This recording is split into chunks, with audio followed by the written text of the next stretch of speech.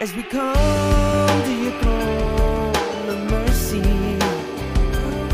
as we come to your throne of grace, as we come to your throne of mercy, it's the sound of our hearts singing praise, it's the sound of our hearts singing praise.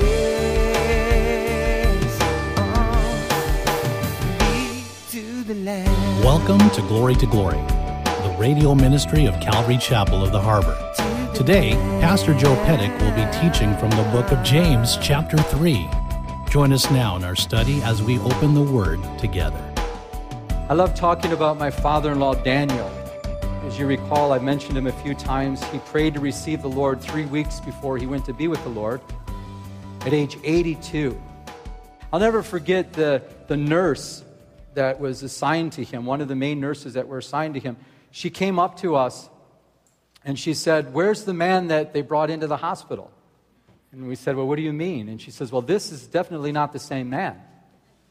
And we said, "Well, why do you say that?" And she says, "Well, the man that was checked into the hospital was cussing and swearing. He was rude. He was giving us a hard time." She says, "But this man, I've been watching for the last few days, everything that comes out of his mouth is kind and polite. He says, 'Yes, please,' and 'No, thank you.'" She said, "Something happened. What happened to that man? That is not the same man."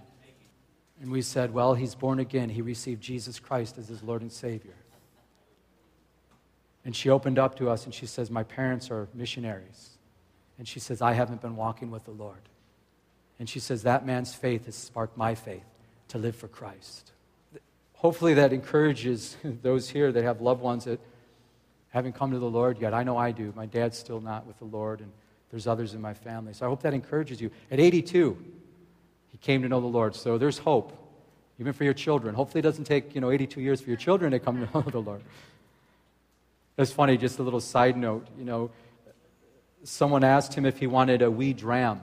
That means a shot of whiskey, and because he was an alcoholic up to until he received Christ. The point I'm trying to get at is my father-in-law, his speech was changed because his heart was changed. The Lord Jesus Christ was in his heart, so out of the abundance of the heart, the mouth speaks. So that's why he was being kind and polite and all, because he was changed. We're going to be looking at a great exhortation from James regarding our speech. And he tells it like it is here. So let's go and look at our text here. Again, James chapter 3, verse 1. And James says, "My brethren, let not many of you become teachers, knowing that we shall receive a stricter judgment. For we all stumble in many things. If anyone does not stumble in word, he's a perfect man, able also to bridle the whole body. Indeed, we put bits in horses' mouths, that they may obey us, and we turn their whole body. Look also at ships. Although they are so large and are driven by fierce winds, they are turned by a very small rudder, wherever the pilot desires." The author, as we've been looking at, is James, I believe the half-brother of Jesus Christ. It's believed that he was the next oldest brother after Jesus. He may have spent more time with Jesus on the earth than any other man because he grew up with Jesus. And primarily this letter has been speaking to us about maturity and being mature as believers, growing up. In chapter 1, he exhorts us to count it all joy when we fall into trials. That's maturity. Trials, count it joy. You need to be mature. You need to be mature to be able to go through trials and still be joyful. Remember also in chapter 1, he says that, we're to endure temptation. When temptation comes, endure. Remember we looked at holding on to the Lord Jesus. We see temptation come our way, and every one of us will have temptation. We're to hold on, to endure, hold on to the Lord Jesus Christ in the midst of temptation. That's maturity, not falling to that temptation anymore. He spoke to us about the goodness of God, and because God is good, we should demonstrate his goodness in our words and in our actions. Maturity. Also, because God is good, we're to put away evil, a sign of maturity. In chapter 2, he told us that we're not to be partial as believers. We're not to, esteem others better than other people. We're not to be partial. Another sign of maturity. And lastly, in chapter 2, we looked at we're to have a faith that works. A fruitful faith. Remember, we looked at that last week. All maturity, maturity, maturity. James is saying, guys, grow up. Be mature. And now we see here another sign of maturity is one that can control the tongue. And if you can control the tongue, he's saying you can control anything. That's a sign of a true, someone that's truly mature in Jesus Christ, when they can control the tongue. How many times have you said something and after you go home and you're like, I can't believe I just said that. Why did I say that? And you can't take it back. Or you can call the person up, which I do many times. You know what, maybe I shouldn't have said it quite that way, or whatever. You realize what you said was wrong. We're to watch our words, especially as we see here, teachers.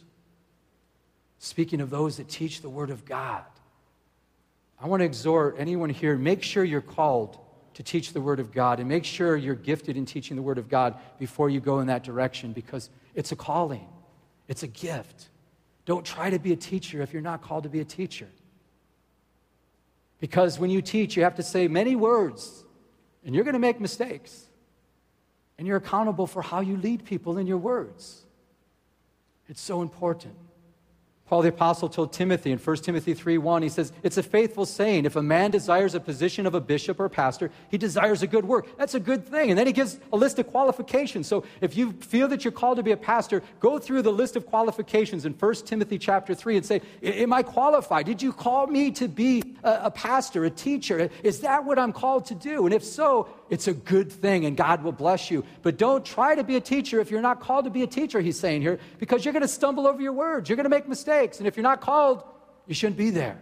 But this strict judgment that he's talking about, I believe he's talking about false teachers. Those who teach contrary to the Word of God, and there's going to be a strict judgment for them. Why? Because they're directing people in the wrong way. Lord, help us to be careful that we're able to tell when someone's not teaching according to the Word of God. I remember early on as a baby Christian, I'd watch different pastors maybe on TV or friends of mine would invite me to go watch this pastor or that pastor. And I remember just as a baby Christian thinking, this is whacked out, man. He's taking scriptures out of context. He's trying to put something together that it's not in the Word of God. The Apostle Peter warned us of these type of people. In 2 Peter 2:1, he says, but there were also false prophets among the people, even as there will be false teachers among you, who will secretly bring in destructive heresies, even denying the Lord who bought them, and bringing on themselves swift destruction. But check this next verse out, verse 2, 2 Peter 2:2. It says, and many will follow their destructive ways. Many will follow their destructive ways. That word perfect can also be translated complete or mature. But you know what I see in these 4 verses here? James is talking about the power of direction in the tongue. The power of direction. A small bit is able to direct a horse. A small rudder is able to direct a large ship. And the tongue is able to direct others, many people. The tongue, just your tongue. You can direct people. If God's called you, or even some that are wicked, they can direct people with their tongue. The power to direct. It's important, folks, that we're directing people the right way. Now, you know what I think, and my Aunt Sally had that problem once, and you know what she did, I don't know if it's in the Bible, but boy, it helped her out. Well, sure, it's a witch doctor, but she got better. She was feeling real good. No. But we direct people in the Word of God. We direct people to the Lord. And if you don't know how the Word of God fits in that situation, just bring them to the Lord. Let's pray. Let's go to the throne. Maybe God will show you something here. The power to direct with the tongue. It's very small, but yet it has power to direct. And as Christians, each one of us, we are supposed to use our tongue to direct people in the ways of the Lord. People are watching us.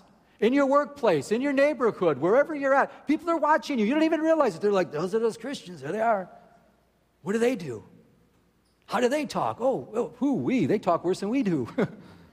Boy, their temper is worse than ours. We get along better than they do. How are we directing people? The power to direct. As most of you know, Calvary Chapel has a church there in Tel Aviv, the Apples. Pat and Steve Apple have been here a a few times already. We consider Calvary Chapel, Tel Aviv, our sister church out there in Israel. And check this out. One of the chief rabbis went to Pastor Steve, and he said, I want you to teach me the New Testament. One of the chief rabbis out there in Tel Aviv. He said, I believe God showed me I need to learn the New Testament. That's huge. I mean, that's just like mind-boggling. They don't do that. And not just a rabbi, a chief rabbi. Well, the story gets even better. He's been, learning the New Testament, but he has a friend, a young rabbi in New York. And he called up his friend, this chief rabbi, and he says, you know what? I believe the Lord's saying you need to go to your local Christian church and learn what they're doing there and learn the New Testament. He's like basically saying, you're crazy. But he said, are you sure? He says, yeah. He hung up the phone and he went to do exactly that. He went to go to the local church. He stopped himself. He called up their chief rabbi again. He says, I can't do that. God's going to smite me and they'll probably burn me. I heard Christians hate Jewish people and I don't know if this is good. And this chief rabbi, check this out. He said, I believe God himself is telling me we're to do this. You need to do it. He says, I'll take the heat. I believe God is saying this. Well, he's a Hasidic Jew, he's all the, all the garb on, the curls and all this. And he went to the local church, worried that they're going to stone him or throw him out, Well, do you know it? That day he went into the church, it was Love Israel Day, and everyone had little Israel flags, and they were waving their Israel flags in their hands. And when he walked in, they were all hugging him because they thought he was part of the celebration.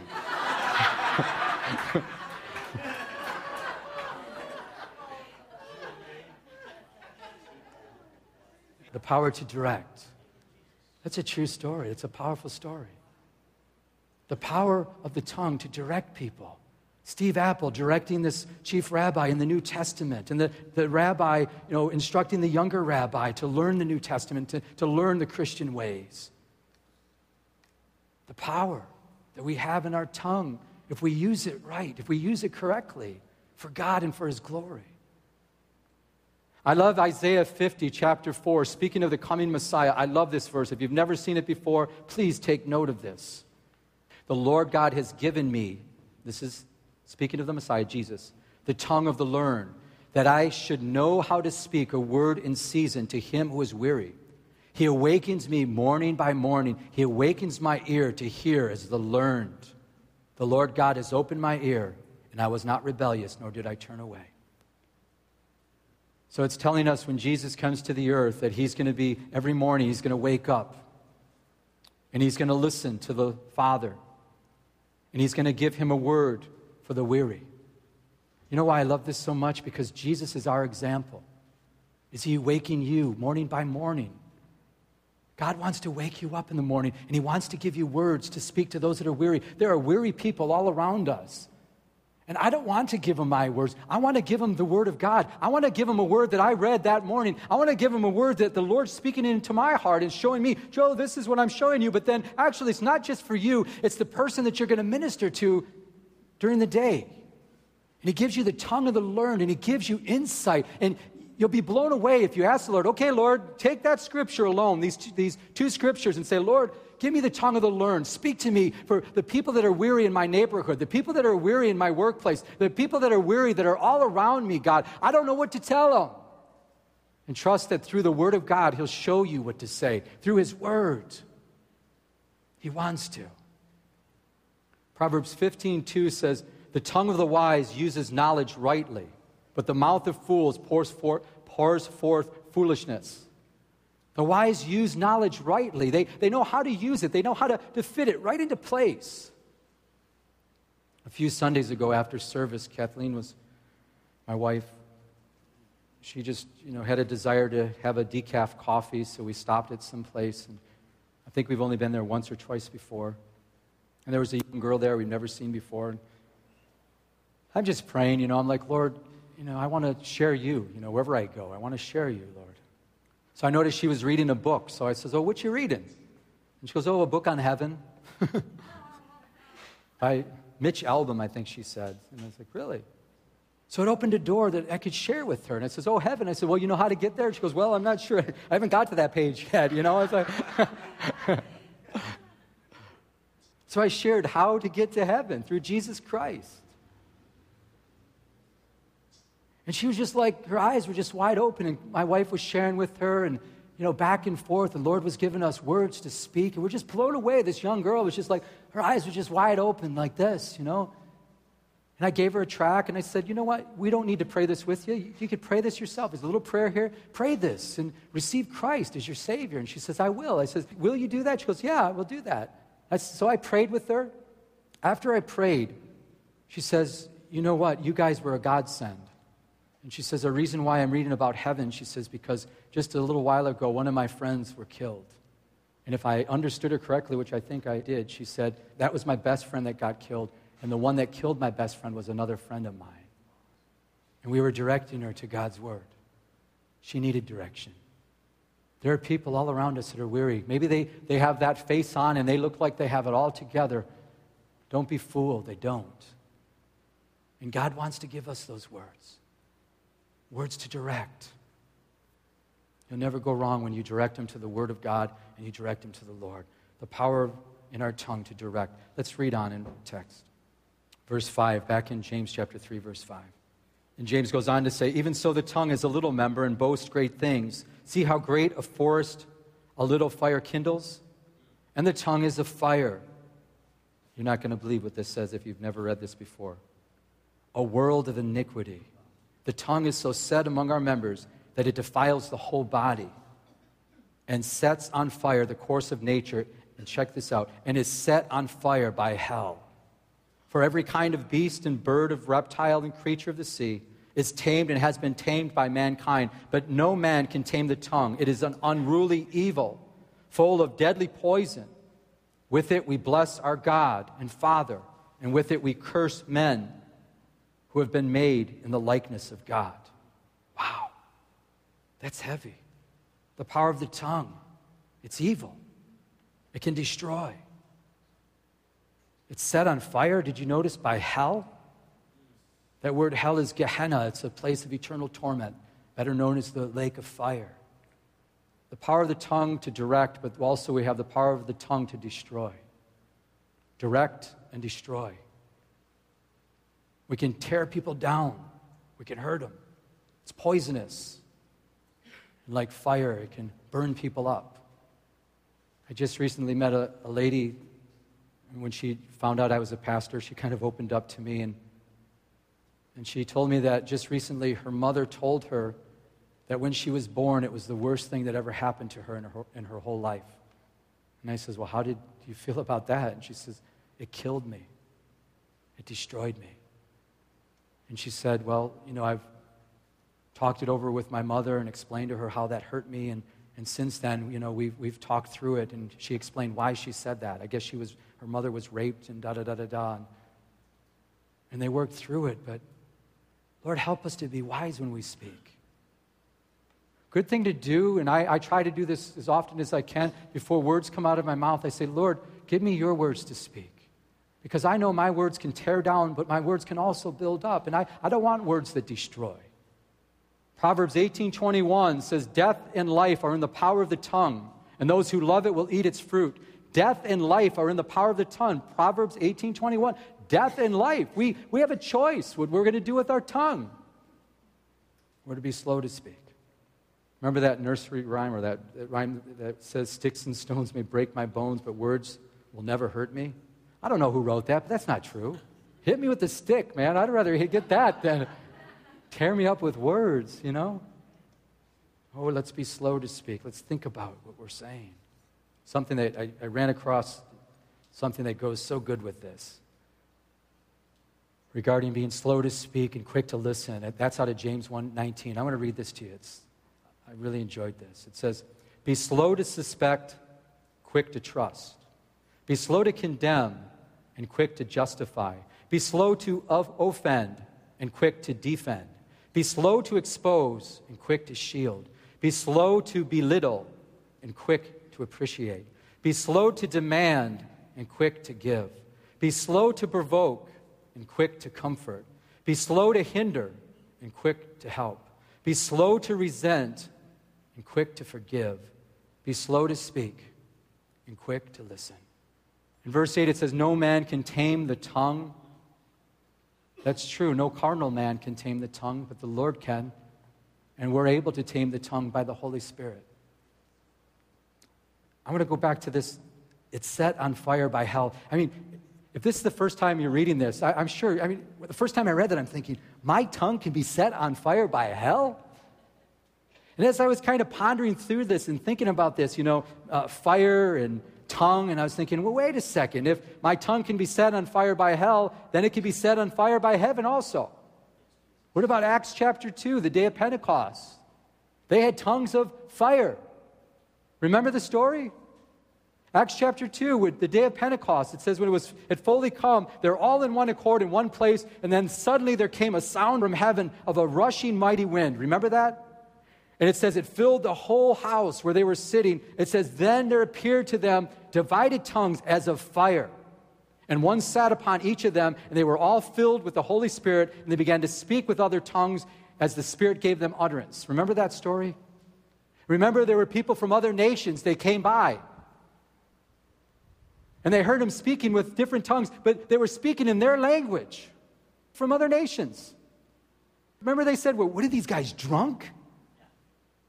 And then Peter stood up, the Apostle Peter, and says, wait a second, it's only 9 a.m. These guys are not drunk. This is what was spoken about in Joel. Joel the prophet prophesied about this day. And as the Apostle Peter started preaching, 3,000 souls were added. His tongue was set on fire by heaven. The same Peter that denied Jesus 3 times before he had the Holy Spirit. The same Peter that when he was up on the Mount of Transfiguration, he says, oh, it's good for us to be here. Didn't know what to say. And then he says, we should build 3 tabernacles. And then God said, this is my son, listen to him. In other words, be quiet, Peter. The same Peter that rebuked Jesus when he said he was going to go to the cross. And Peter, the apostle, pulled him aside and says, hey, far be it from you, Lord. Remember what Jesus said to him? Get thee behind me, Satan. Not calling Peter Satan, but the words that were coming out of his mouth were from the devil. Set on fire by hell. But at the day of Pentecost, his tongue was set on fire by heaven. And 3,000 souls were added to the kingdom of God. How do you want your tongue to be set on fire? How do you want it to burn? With the fires from hell or from the fires of heaven? Wow. Let's finish these last 3 verses here. It goes on, out of the same mouth proceed blessings and cursings. My brethren, these things ought not to be so. Does a spring send forth fresh water and bitter from the same opening? Can a fig tree, my brethren, bear olives, or a grapevine bear figs? Thus no spring yields both salt water and fresh. Blessings and cursings proceed out of our mouths. The point I want to get on these 3 verses here is, check this out. These things ought not to be so. These things ought not to be so. In other words, you go to a spring and you expect fresh water from a spring. Right? You go to a fig tree, you expect something, nice fig. That's what you expect. When people come to us as Christians, they expect rejoicing. They expect something good coming out of us. Blessings, not cursings. It should not be so.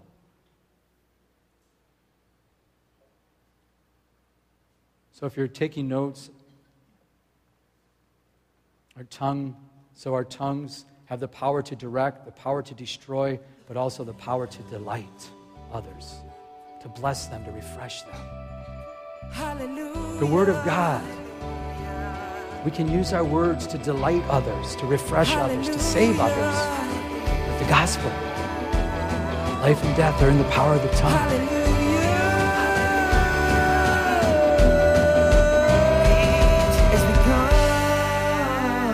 Throne of mercy, it's the sound of our singing praise. It's the sound of our singing praise. Hallelujah. If you would like to enter into a personal relationship with Jesus Christ, call now at 714-788-8221. That's 714-788-8221. 8221.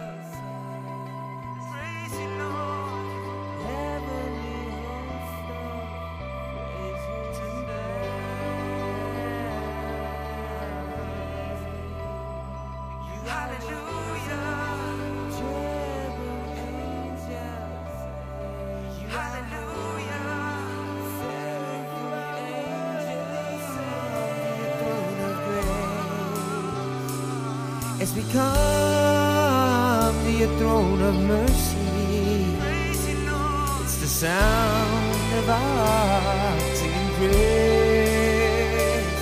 It's the sound of our